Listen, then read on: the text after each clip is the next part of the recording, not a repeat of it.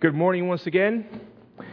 There is a whole lot we have to do today. There's really a whole lot to do, so I'm going to waste no time. And I'm going to ask you to open your Bibles to the book of John, the fourth gospel. The book of John, chapter 8. We're going to read verses 31 through 47. Now, today is going to be a little bit different.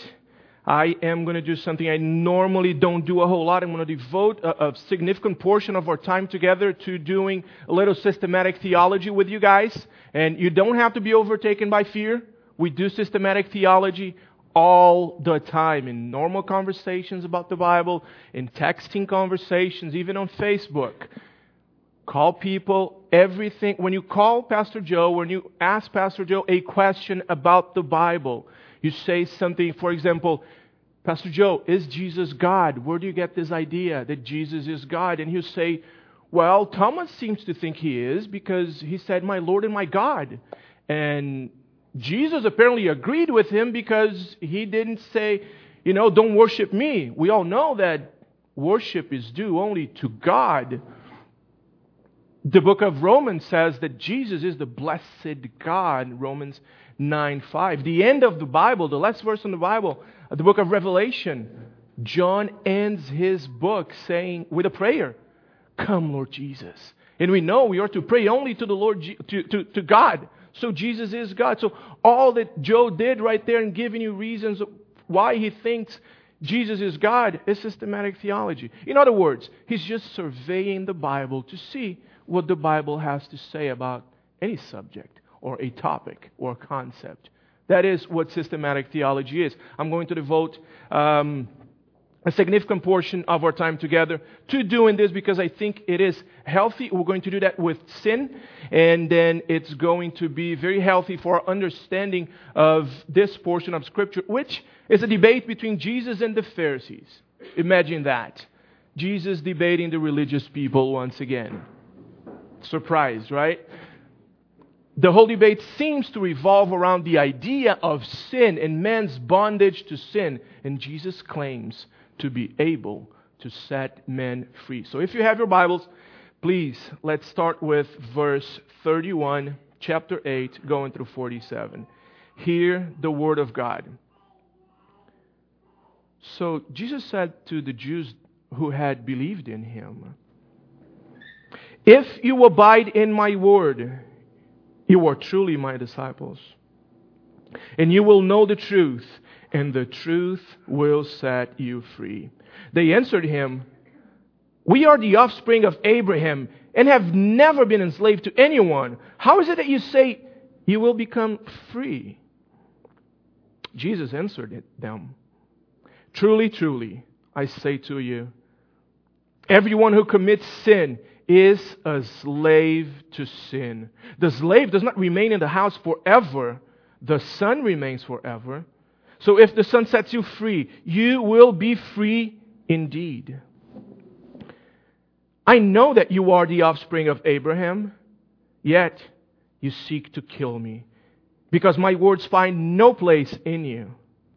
I speak of what I have seen with my Father, and you do what you have heard from your father. They answered him, Abraham is our father. Jesus said to them, if you were Abraham's children, you would be doing what Abraham did. But now you seek to kill me, a man who has told you the truth that I heard from God. This is not what Abraham did. You are doing what your father did. They said to him, we were not born of sexual immorality. We have one Father, even God. Jesus said to them, if God were your Father, you would love me. For I came from God and I am here. I came not of my own accord, but He sent me. Why do you not understand what I say? It is because you cannot bear to hear my word. You are of your father, the devil, and your will is to do your father's desires. He was a murderer from the beginning and has nothing to do with the truth, because there is no truth in him. When he lies, he speaks out of his own character, for he is a liar and the father of lies. But because I tell you the truth, you do not believe me. Which one of you convicts me of sin? If I tell you the truth, why do you not believe me? Whoever is of God hears the words of God. The reason why you do not hear them is that you are not of God. Blessed be the reading of God's Word to our hearts. May God bless His eternal truth into our hearts. Let us pray. Wow. Father, I thank you for your Son has given us His Word. I thank you for this hard Word, because if it is not because of the Bible, if it is not by your Word, it doesn't take long before we go astray. But we praise you because you have given us your Word to sanctify us, to correct us, to cause us to know you. Father, we need you. We need you. I need your Spirit in order for me to preach this hard truth. Without Him, I can do nothing. The congregation needs your Holy Spirit to understand and welcome the Word of God. So I pray, come, Holy Spirit. Come, Holy Spirit, and act and move in our hearts. Act and move in our hearts. Transform our hearts. Crush pride.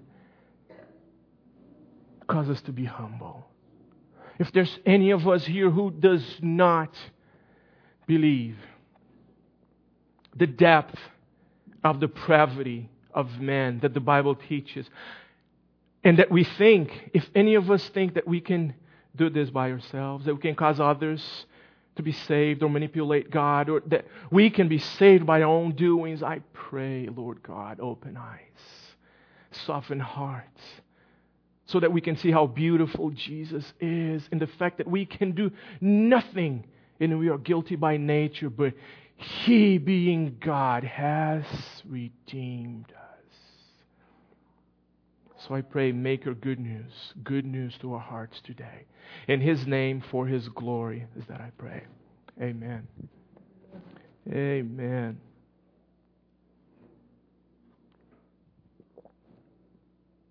So once again, Jesus starts His discourse today by right out of the gate being countercultural. By right out of the gate, shocking those who are said to have believed Him.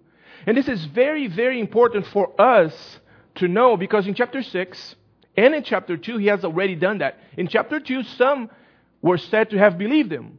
And chapter 2 of John will say that Jesus did not entrust Himself to them because He knew what was in the heart of man. In chapter 6, the famous Jesus Church Shrinkage Seminar, He had thousands of people there. He fed them. And then He made some very hard statements. And He stated their inability to come to God. And He said, no man can come to me unless the Father brings them. By the end of the sermon, only a handful of disciples were there. And they were said to have believed Him. From our vantage point in history, we can see that the so-called belief wasn't what the Bible calls saving faith.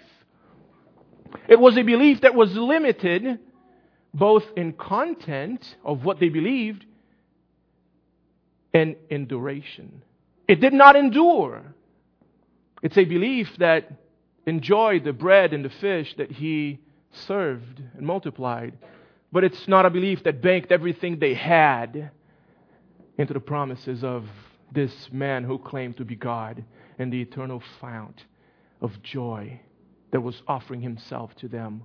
Here again, Jesus will say the same thing.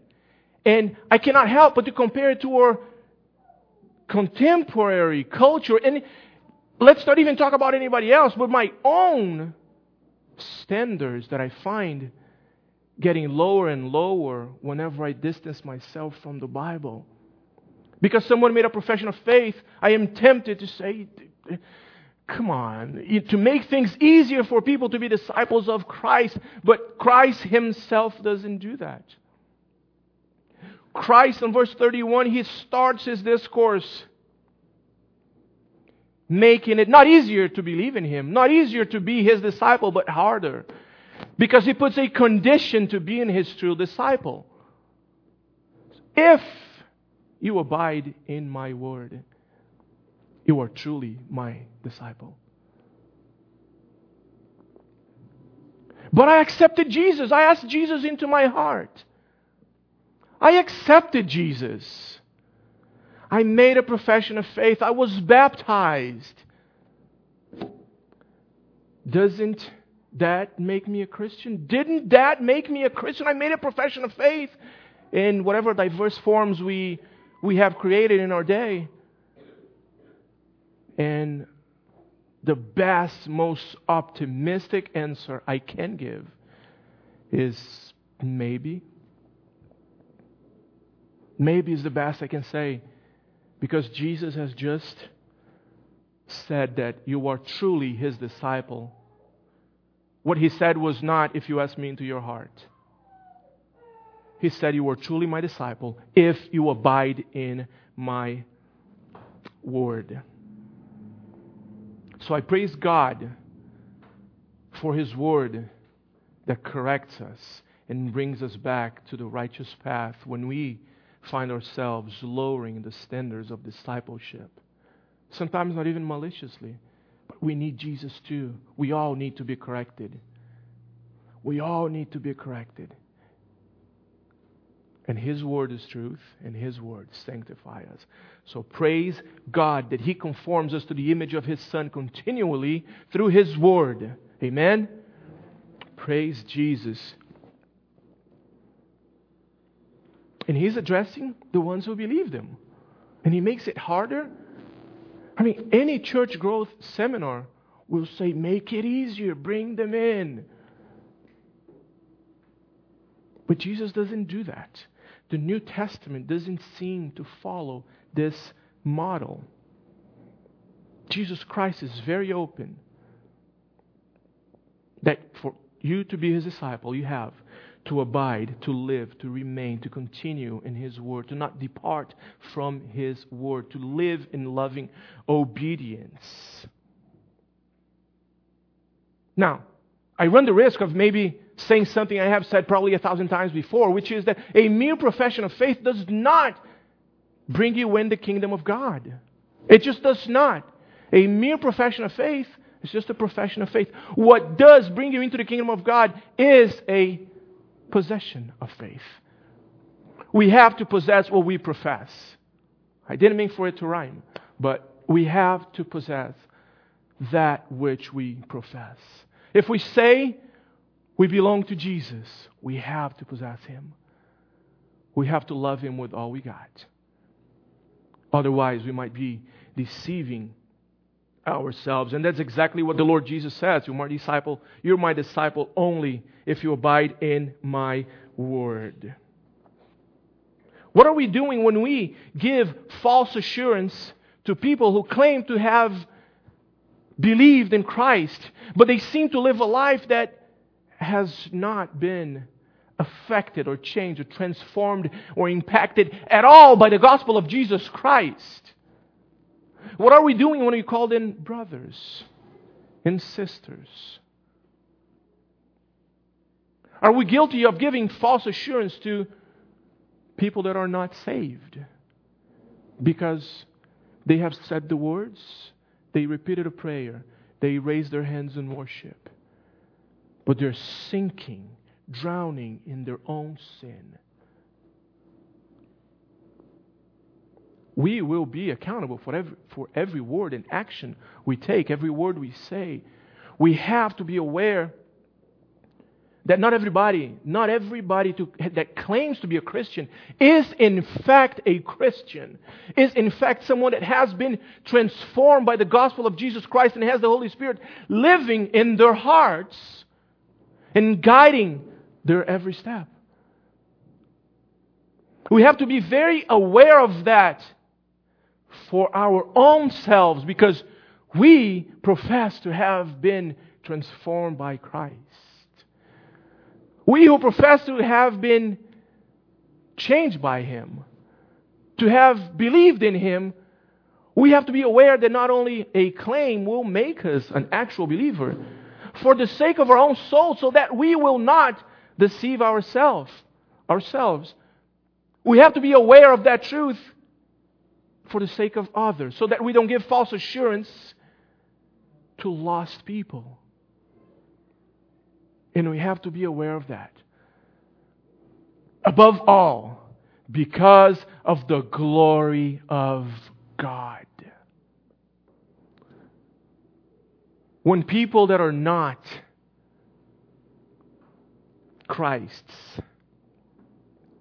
claim to be Christians, and they go out in the world representing Christ with the badge of ambassador of Christ, and they are not of Christ, it causes damage to our witness. It causes damage to the glory of Christ, who in His immense goodness and love has left His throne in heaven and lived as a man on this earth perfectly, because none of us could ever live a perfect life.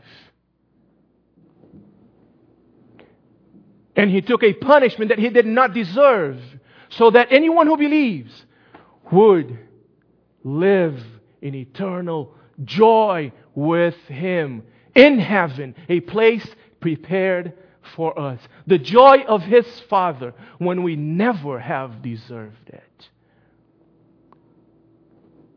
When we don't take His glory seriously, we belittle God. So we have to be aware that a mere profession won't make you an actual Christian. Then we are given a series of consequences in the verse. If you abide in His Word, a few things happen. You are truly His disciples if you abide in the Word. Then you will know the truth, and the truth will set you free. Only if you abide in His Word. To that, these people will say, no way. What do you mean? What do you mean you're going to be set free? We're not in bondage. I mean, I think it's hilarious, just as a side note, I think it's absolutely hilarious that they will say that when they're probably surrounded by Roman soldiers that occupy and control their land.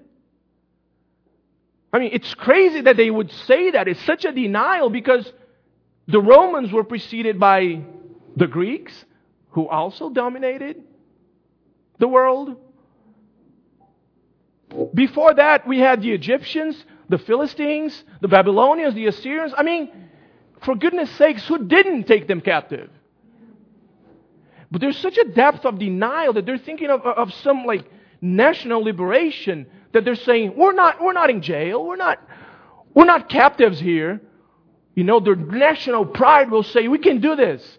I know that they're here, and on one hand they expect the Messiah to be a liberator, but when Jesus confronts them with their total lack of any ability to free themselves, they'll say, no.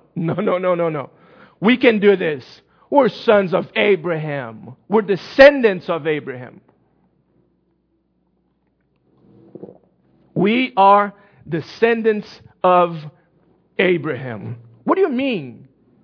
You're going to set us free?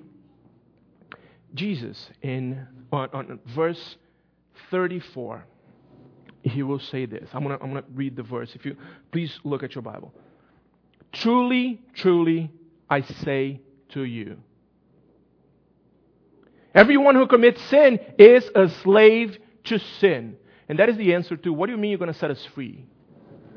Is a slave to sin. So now I'm going to devote a long time for us to do some systematic theology. I'm afraid I'm going to go Joe on you a little bit, and you're probably saying, you're not doing it as well as Joe. I know, be nice, okay? I'm the new guy, okay? So we're going to do this. We're going to go slow. I'm going to give you a lot of verses. Maybe you're not going to be able to turn to every single one of them. But let's just read Bible. Let's just see what Scripture says. Read Bible. That's all we're going to do right now, okay? I have always said that if you're a bad preacher, just make sure you read the Bible a lot in your sermons. You'll be saved. You'll be safe. So here we go. Verse 34. Jesus Christ has never said an idle word. He's never said anything that was not important. But by His own standard of importance, He says, truly, truly. He prefaces what He's going to say with some emphasis. He's giving emphasis to His words. He's saying, listen to this. It means verily, verily, or most assuredly. Now, if Jesus Christ Himself deems this to be important and He puts some emphasis and He's saying, listen to this, most assuredly, we most assuredly should stop messing around and listen to Him. And He's saying, you're in bondage to sin. Everyone who commits sin, now, anyone hasn't? Everyone who commits sin is a slave to sin. What in the world is this idea of slavery or bondage to sin? The Bible has a lot to say about that. Many times we see sin, we have this concept of sin that has to do with stuff we do. After all, the Bible says, do not steal, do not lie. And we do those things, we say, we sinned. One, a little bit less popular, but also very true, is the things we don't do. That we are supposed to do and we just don't do. I mean, the Bible says that if you are, doing your sacrifices, bringing your offerings to God, and you remember that your brother has something against you, leave your sacrifice there, leave your offerings there, go to your brother, reconcile with him, and then you go worship God. Don't come worshiping God when there's enmity, when there's some kind of contempt, there's some fight with your brother who Christ died for. The Bible says that we are supposed to reconcile. If you know that to be true, if you know you're supposed to do that and solve the situation, ask for forgiveness from your brother or sister, and you don't do it, that is just as disobedient as breaking any other commandment on the doing side. It is just as disobedient as stealing or lying. When you're supposed to reconcile, you know the command, it's coming to you, and you just don't go there. You say, you know what, I'm not going to do it. I can't do this. Sins of omission and sins of omission. So in a sense, we can say that sin is the unrighteous stuff that we do. And sin is also the righteous stuff we know we are supposed to do, but don't. And the Bible has a lot to say about that. The Bible shows us a lot of them. But we cannot limit sin to the realm of doing or not doing stuff because the Bible doesn't. Holy Scriptures do not limit sin to the doing, acting realm of life, of existence. God is very concerned with the disposition of your heart. God is very concerned with motivations of obedience. You say, but I obey God, I do this, I do that. God is concerned with your heart much before He is concerned with your hands and feet. God will not. He will accept, He will deal with obedience, lack of obedience, or stumbles in behavior of a heart who is His. He will accept that. Stumbles in behavior from a heart that is His. But He will not accept obedience from a heart that is not.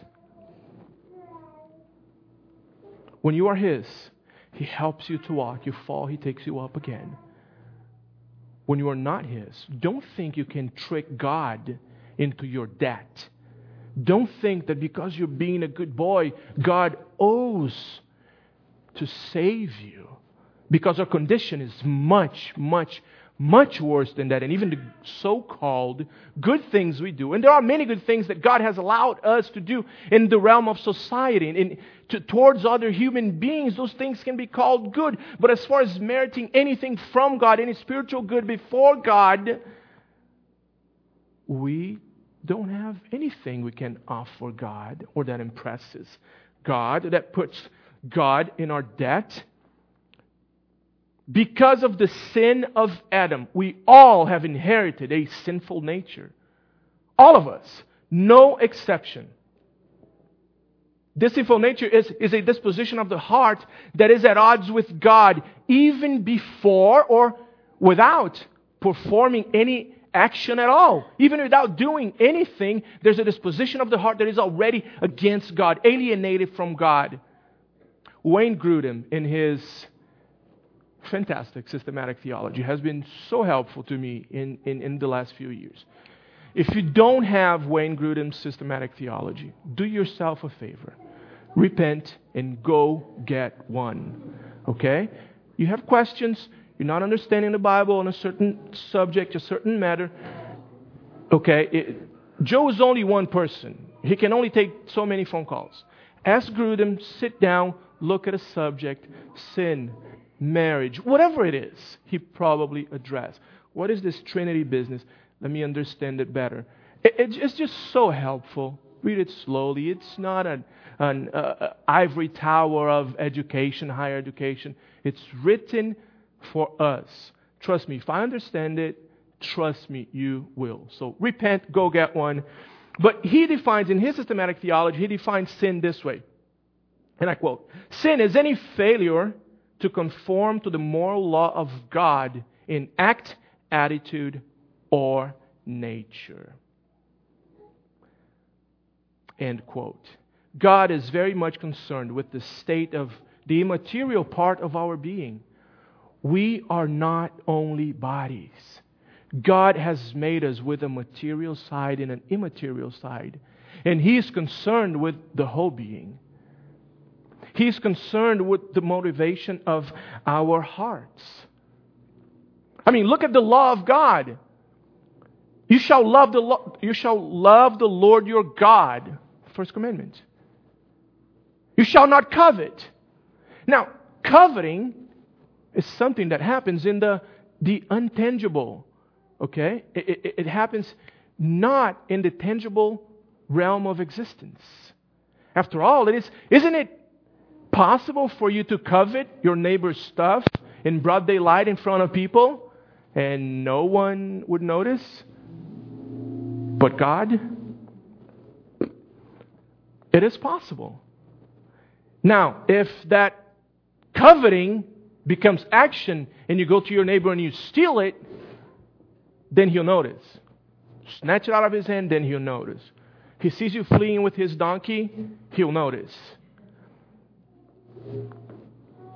But coveting, it happens in the motivational side. It happens in the heart. It happens with the lust of the eyes. It happens in the mind. And God is very much concerned with it. And He says, don't do it. Do not break my moral law. Do not break my moral command. He's just as concerned with it as He is with, building images, sculptures of false gods and prostrating yourself to them. Both laws made top 10. He's just as concerned with the motivation and the actions. And this is horrible, horrible news. Because all of us have inherited the sinful nature of Adam. This is what King David says about God being concerned with your heart before He's concerned with your hands and feet, with your actions. Psalms 51 verse 17 says this: "Sacrifices you do not desire, but a broken and contrite heart you will not cast away." And we know this. We all know this. How many of you, or I have, I'm going to just come clean before. How many of you have committed sins in your mind and heart that your hands didn't even have the time to go and do it, that your feet didn't even have the time to go towards it and perform an action. Before you even did anything, your heart and mind had already drowned in the gutter, and you had to repent of your thought life. And no one even knew anything about it. You were alone on the couch watching TV. And you have to repent of your thought life. Very concerned with it. Now, if we acknowledge that we can break God's law even before actions take place, we are definitely acknowledging that sin is not only doing but feeling, approving, thinking, wicked thoughts, or anything that does not conform to the moral standards of God, either in act, attitude, right, or actual doings. Approving anything contrary to God. And I want to emphasize the nature aspect of it. Act, attitude, or nature. External behavior is important. It does matter. The way we live does matter. We are to bear fruit. All of us who are inhabited by the Holy Spirit will bear the fruit of the Spirit. Okay? Which manifests itself in many different things. Love, joy, peace. Okay, and I love that it says, this is just a side note, it's free. I love that it says, the fruit of the Spirit, it's one fruit, it has all these things, because otherwise we would be making lists, because our hearts are religious. It's just how we are. We'd be making lists. Okay, yeah, in love I'm kind of down. I've been really joyful, though I've been doing good there, in that one fruit of the Spirit. No, if you are of God, if the Holy Spirit has inhabited your heart, you will display all of them. All of them will be present in your life. To the extent that they're not present in your life is the extent that you are not trusting in Jesus to bear fruit in your life. But let's go back to what we were doing. Okay? Natural man. We have inherited this sinful nature from Adam. Okay? Even before we were born, we're already sinners, we're already guilty, already have this sinful disposition towards God, contrary to God. Okay?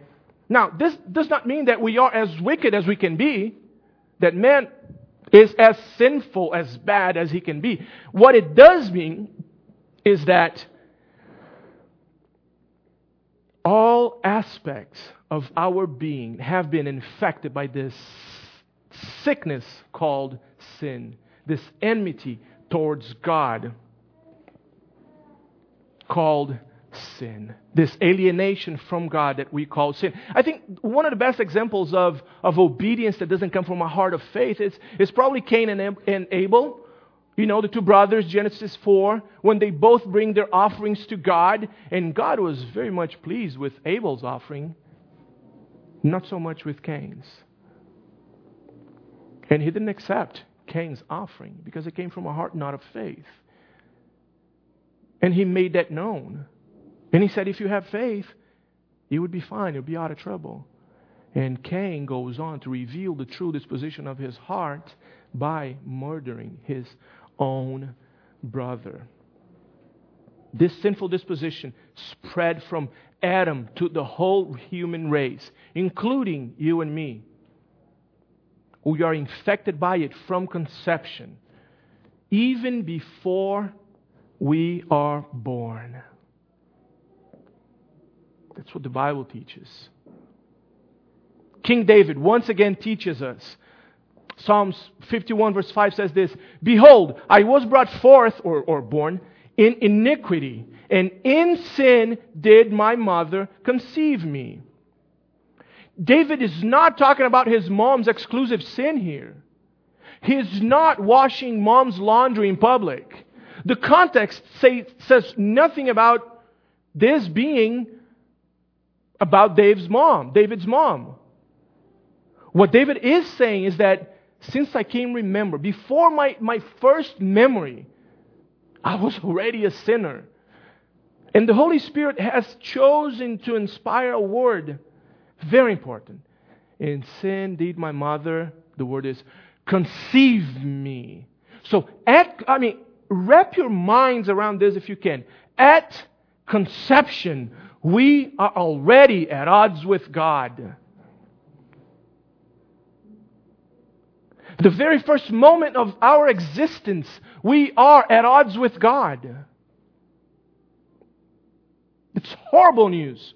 There is not 1 second of our existence apart from Christ that we are friends of God.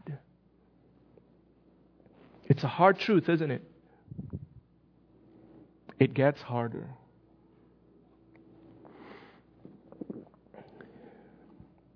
It gets harder. Not 1 second of our entire existence in which we are without sin. That is exactly what the Apostle Paul says in Ephesians 2:3 when he says that by nature we are children of wrath. If we are sinners, we deserve God's wrath. This message will not make top 10 on iTunes. However, I can't avoid what the Bible teaches. I'm just reading Scripture. The Apostle Paul says that by nature we are children of wrath. This is the depth, nature, by our very nature, this is the depth of sin, of opposition to God. The verse does not end there. Verse 3 of Ephesians 2 says, we are children of wrath together with the rest of mankind. Whew. That's the universality of sin. No one escapes. Elsewhere, the Apostle Paul will say, there's not one that is good. No, not even one. There's no one who does good. There's no one who seeks or understands. No one is good. So sin is in our nature, is in the deepest core of our being. And by our, we mean humanity's. Everybody who's ever been born has had this nature. Now you probably thought, Jesus didn't. True, amen. He didn't. That is a different sermon. Now, if you went to Ephesians, leave your Bible marked there because we will come back there. Psalms 58 verse 3 says this. It really affirms man's sinful nature again. Quote, the wicked are estranged from when? From the womb. They go astray from birth. Speaking lies. From the womb, even before I was born, I was going astray. From birth, I was already speaking lies. Anyone who has children knows this experientially. I mean, you don't have to teach your kids to be shady. Who's done that? I mean, when I walk in my living room and I see the triplets with chocolate, I mean, there's chocolate on the ceiling. And you ask, who ate the cookies? And they say, I don't know. I didn't teach them that. I didn't have to. I didn't have to teach them to lie. I mean, I may be a lot of things, but I've never hit my woman, okay? Where is it that they have seen that when they have a disagreement on who's going to play with the Lego, they punch each other in the face? Where have they learned? I mean, yesterday, someone got socked in the face, okay? They got socked in the eye. Where have they learned that when you have any kind of conflict, violence is the way to solve it? Maybe. You know, Bella, pick up your toys. She goes, you pick it up. You know, she says that to Lillian. I turn around You know, I don't want to have to testify against my wife, okay, in court. I just turn around and let them deal with it. But I haven't had to teach them any of that. Because they're shady by nature. They just are. Okay? I have, and I believe you have put zero effort into teaching them how to lie, cheat, and steal, and cover for each other's sin. Okay? Because they are shady by nature. This sinful nature can be described as a lack of any spiritual good before God. Just a few scriptures, okay? I'm going to read again. Is anybody almost falling asleep? A lot of reading, okay. Just a few scriptures. Romans 7:18 says this. For I know that nothing good dwells in me, that is, in my flesh. Titus 1:15. To the defiled and unbelieving, nothing is pure.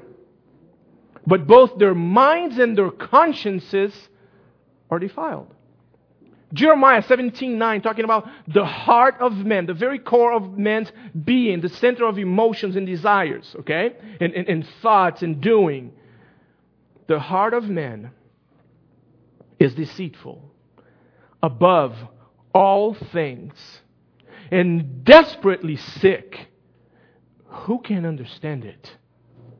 Ephesians 4:18, they are darkened, those that haven't believed in Christ, those that are not in Christ. They are darkened in their understanding, alienated from the life of God because of the ignorance that is in them. Why, Paul? Due to the hardness of their heart. Out of this sinful nature that I just described in all these verses, out of this sinful heart comes our desires and actions. Now, like I said, we do things that can be good, that can be called good in the civil level, in acting with the good works towards our neighbors, okay? But they do not merit anything from God, because all these, even these good works, if they are apart from faith, they cannot please God at all. We live apart from God in a state of utter sinfulness, radical corruption that is in every aspect of our being. So the Bible comes, Ephesians 11:6 will say that without faith, it is impossible to please God. Think about the depth of this verse. There are billions of people on earth today doing things without faith in Jesus Christ. There are millions, maybe billions of people doing good things, important things for humankind, seeking the cure for cancer, for AIDS, doing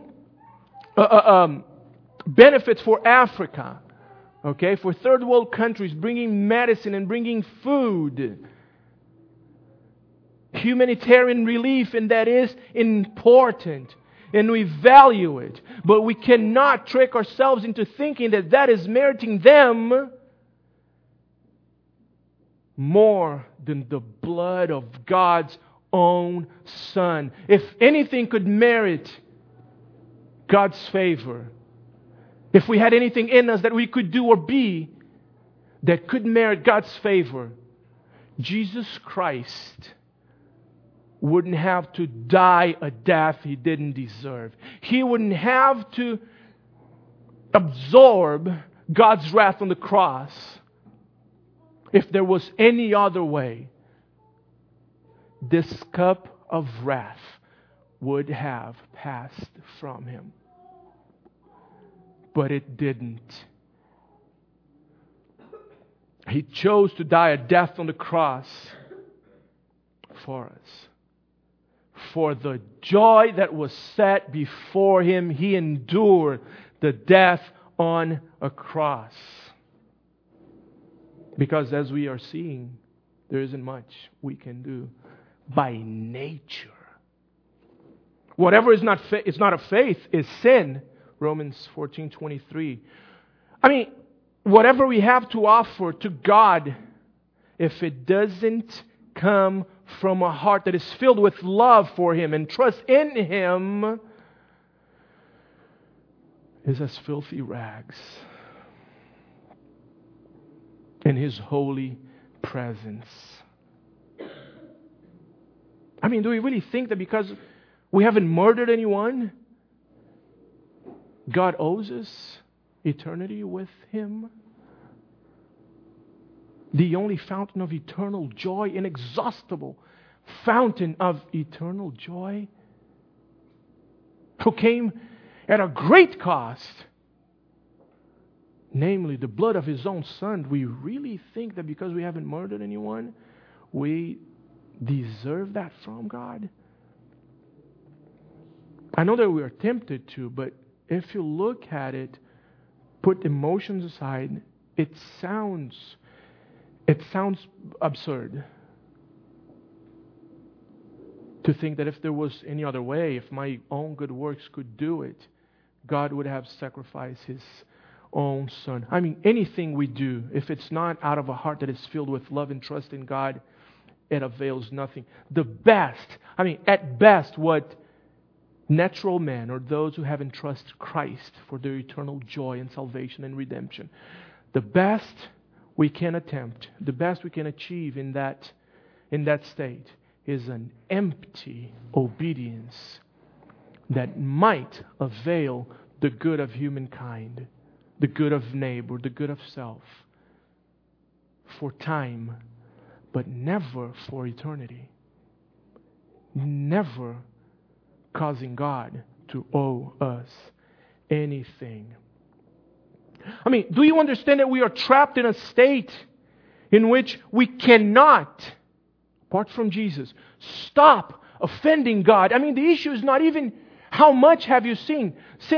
The issue is, apart from Christ, we do nothing that is not sin. We have never done anything that is not sin apart from Jesus Christ, apart from abiding in His Word.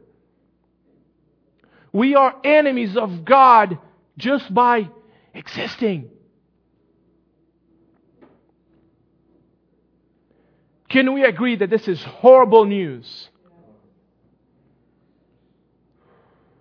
This is horrible news, to know that we are guilty by nature and we cannot do anything to free ourselves from this predicament.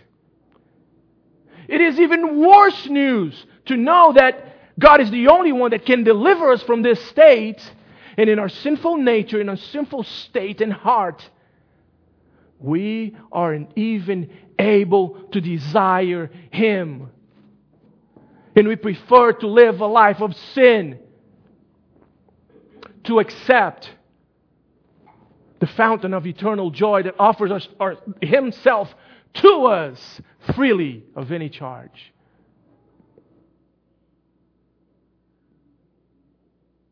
Jesus Christ has offered to deliver you from this state. And in our sinful nature we say, I'm cool. I didn't cheat on my taxes this year.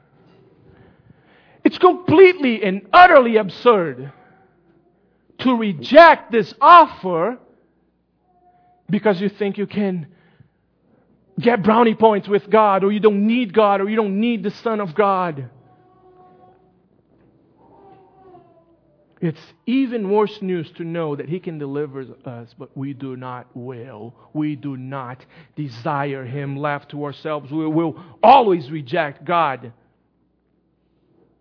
As Ephesians 2 says, again, we are dead in sins and trespasses. That is the word the Apostle Paul, the Holy Spirit inspired, the Apostle Paul used to describe our spiritual nature, our spiritual state. In sin, we are dead. Now, picture a box with a dead body. Accept Jesus. Accept Jesus. Dead men cannot hear. Dead men cannot receive, cannot walk. Dead men are helpless. They cannot do anything. That is exactly what the Apostle Paul depicts when he says, we are dead in our spiritual state. Apart from Christ, we are dead in sins and trespasses. Dead men cannot do anything to help themselves. Our spiritual condition from birth is death.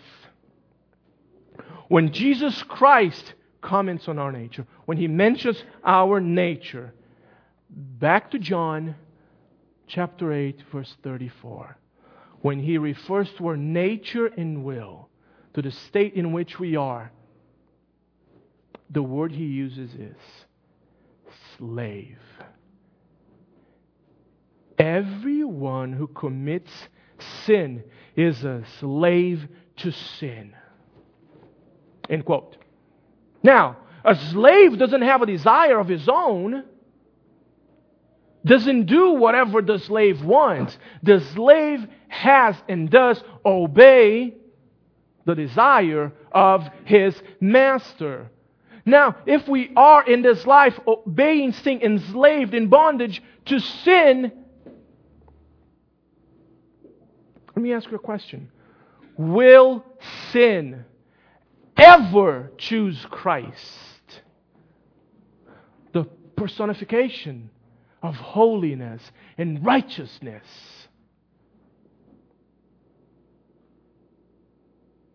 Do you think we need the mercy of Christ?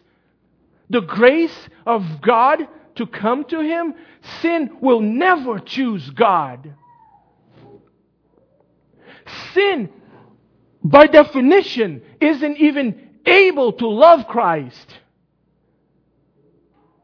Sin is enmity to God. Jesus Christ is the only one who can free us from that state. And He does it as He pleases. He says today that when He frees you, you are free indeed. Praise God. In Christ, we are free from this predicament. Isn't grace beautiful when you see the depth of sinfulness? When you see that from our very nature we oppose God, and we know you catch yourselves now on a Tuesday afternoon, just alone, just loving God, completely in love with Christ, mind-boggled by His goodness and mercy. If you understand the depths of depravity, you can't think that you are there in loving Christ and in treasuring Christ because you are brighter than your neighbor who didn't choose Christ. You cannot think that you're smarter, that you made a better decision, or that you are more lucky, as if there was anything such as luck. But you have to praise Jesus for His mercy, whom being equal with God, He did not regard this equality with God a thing to be grasped, but He gave it up. He veiled it, and He made Himself a man, and He lived among us. And He lived a perfect life because we couldn't. This is the life of the gutter that we would always choose. We would never choose Christ. By our own nature, we were following the world. And Christ Himself, by His own free will, by His own goodness, He has found pleasure in loving you. God has found pleasure in setting His affections on you to redeem you from a state of such deep depravity, of inability and unwillingness to come to Him. Praise God for His mercy. Salvation is of the Lord, says the Bible, Jonah 2:9. It is a gift of God so that no one would boast. How can I boast of anything if God is the one who gave me life? If I was lifeless in the bottom of the sea and God by Himself, without my help, brought me up to the surface and breathed the breath of life in my nostrils. How can I say I made a better decision than anybody else? There is no place for boasting. We all praise God, for He is the Redeemer. Amen?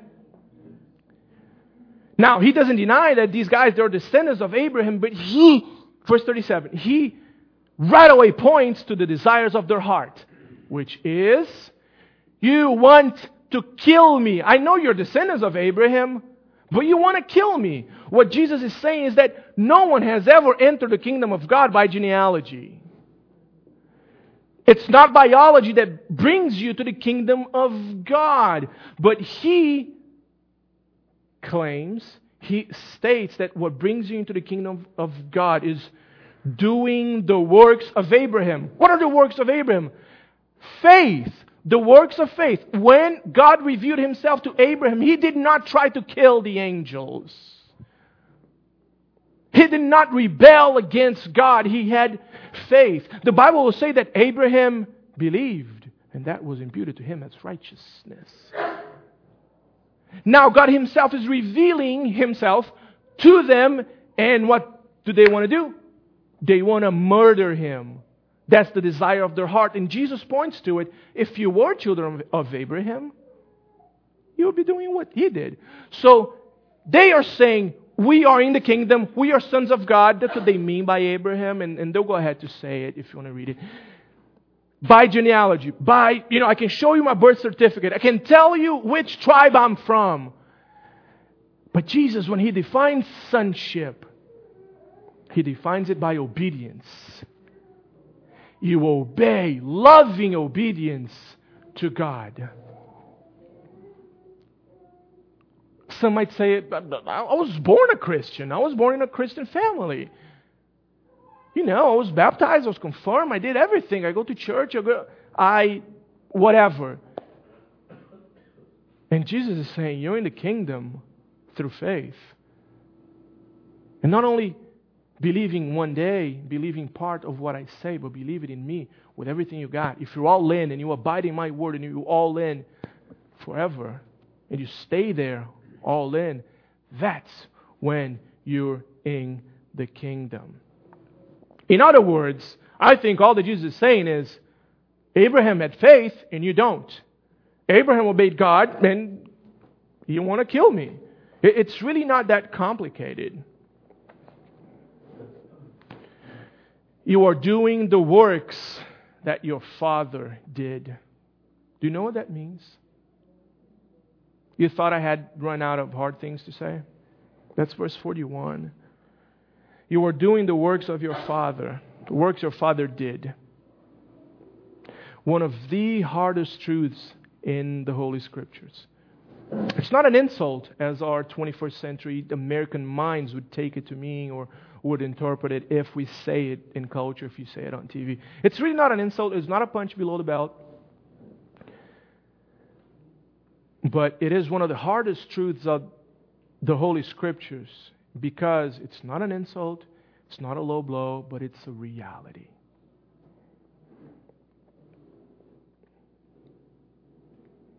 The reality is, verse 44, He answers it. He says, you were doing the works of your father. And then in verse 44, He expounds on it. He'll say exactly what it is. You are of your father, the devil. Now remember I said that Jesus defines sonship as obedience through obedience. Now, when we believe like Abraham did and we follow what God has said like Abraham did and we abide in His word like Abraham did, we are obeying someone. We are obeying God. Therefore, we resemble someone. We resemble God. Now, if you're there in chapter 2 of Ephesians, if you have it marked there, starting with verse 1, Paul, Ephesians 2 unpacks it a little more for us. And I'm almost done. And you were dead in the trespasses and sins in which you once walked, following the course of this world, following the prince of the power of the air. Who's that? The devil? Following the prince of the power of the air. The spirit that is now at work. The next word is mind-boggling. Small word. The spirit that is now at work in the sons of disobedience. It is a very hard word. Not because it's an insult, but because it's real, it's true, it's the Word of God. Among whom we all once lived in the passions of our flesh, carrying out the desires of the body and the mind, and were by nature children of wrath, like the rest of mankind. The devil has no truth in him. When he speaks the lies regarding the eternal truth of the gospel of Jesus Christ, when he speaks the lies that deceive people, we believe, one, because he is good and he's speaking out of his own character and his own resources, and it's almost inexhaustible. The fountain of lies that he has, the supply of lies that he has to deceive people. He's very good at it, but we believe it because the voice is coming from within. For he is at work, not at, but in the sons of disobedience. That is terrifying. That is absolutely terrifying to know that the devil can disguise himself as like in your mind, as the still small voice, as the warm feeling, fuzzy feeling in the heart that tells you, it's okay, you don't love her anymore. You guys are incompatible. Susie from Human Resources, you really click with her. You know why we believe it? Apart from Jesus, is because the voice comes from the inside. I better hurry up. The voice comes from the inside, and it's scary. I'm not stronger than the devil. Who can beat the devil? I can't. Jesus Christ can set you free. The other thing that does not leave us any excuse is not, we are not any robots. We're not being made robots because the devil does this and the devil does that. You know, on Judgment Day we may say, the devil made me do it. I didn't have any power. He deceived me. I didn't want to do it. And Jesus will say, hold on. Oh, whoa. He could have said, you do the desires of your father, the devil. You do the works of your father, the devil. He did not say that. What did he say? He said, your will is to do the desire of the devil. It's mind-boggling that in our sinful state, we're volunteers in the kingdom of darkness. We do it happily. We march away from God, and we are delighted in doing it. You sin, and you bring more people to sin with you because sin is what you live for. Living apart from God. They don't understand it. Verse 33, they don't get what Jesus is saying. Now, I want to say that Jesus is the best preacher that has ever walked on the face of the earth. Why is it that they can't understand it? Can't Jesus be clear? I do think that sometimes He doesn't try to be clear just so they won't understand, but that's a different sermon. But can't He be clear? Of course He can. Of course He can make people understand. They can't understand it, verse 44, because they can't bear to hear it. There's a rejection, a personal rejection. And it is because the devil is at work. It is because the devil is at work. That doesn't excuse us because we do it willingly. Your will is to do that. Now, just one quick, I'm just going to open a can of worms for home group maybe. The will, what we want to do, our volition, is always subject to nature. The nature always desires And then the will does it. The will cannot do anything contrary to its nature. A pig does not desire a pearl necklace because it's not of its nature. Okay? We don't desire to eat what the pigs eat because it's not of our nature. The will always serves the nature and obeys the nature. Now, if we have this sinful nature that is at odds with God always, our will, our doing will always be, no matter what it is, if it's feeding the poor or committing adultery, is always doing things that are in opposition and contrary to God. Because it is serving the sinful nature. The will always serve the nature. So we do wicked things because the nature desires wicked things.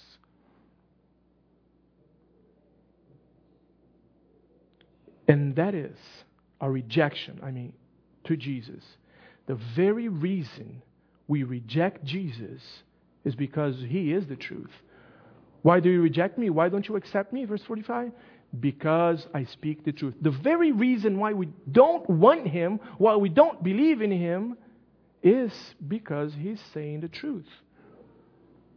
Now, in the end, it's really not that complicated. It's so emotional. It's so deep. But if you look at it in a scriptural sense, just looking at it and understanding what's being said, He says, verse 47, and we will end here. He says, those who are of God will hear the words of God, will understand and accept the Word of God. The reason why you don't accept the Word of God is because you are not of God. So those who are of God will come to God. Those who aren't will willingly reject God. Always. That's how Jesus closes this section of Scripture. Now I hope I did a good job in showing you how beautiful the grace of Christ is.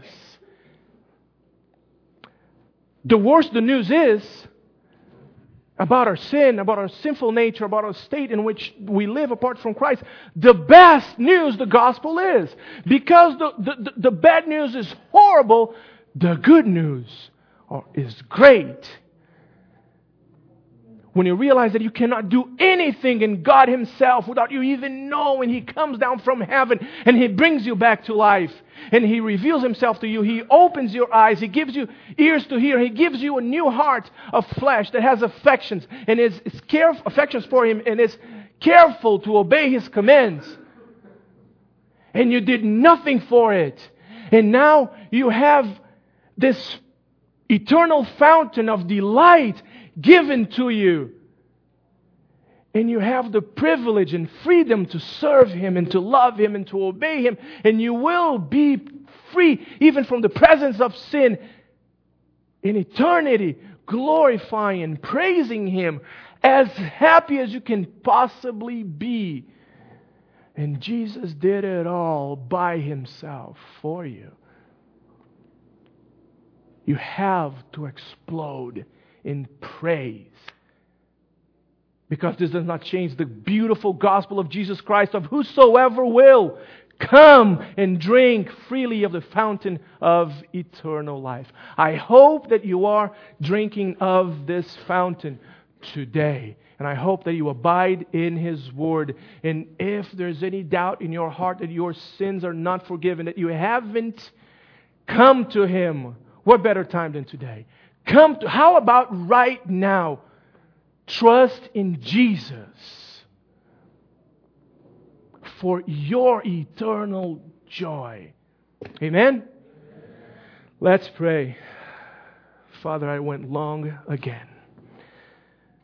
I can't believe I get to preach the good news of the gospel. Such an unworthy servant, and you, by your mercy, you have trusted me with this beautiful message.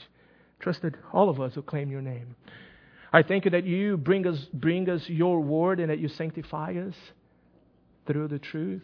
Your word is truth. And I thank you that you'll move in our midst, and that you have given your Son to live on our behalf, to die on our behalf, and to be resurrected and risen again for our justification. And through that, we are your sons. So I pray, God, cause us to worship. Take hold of our hearts today and forever. For Jesus' sake. Amen.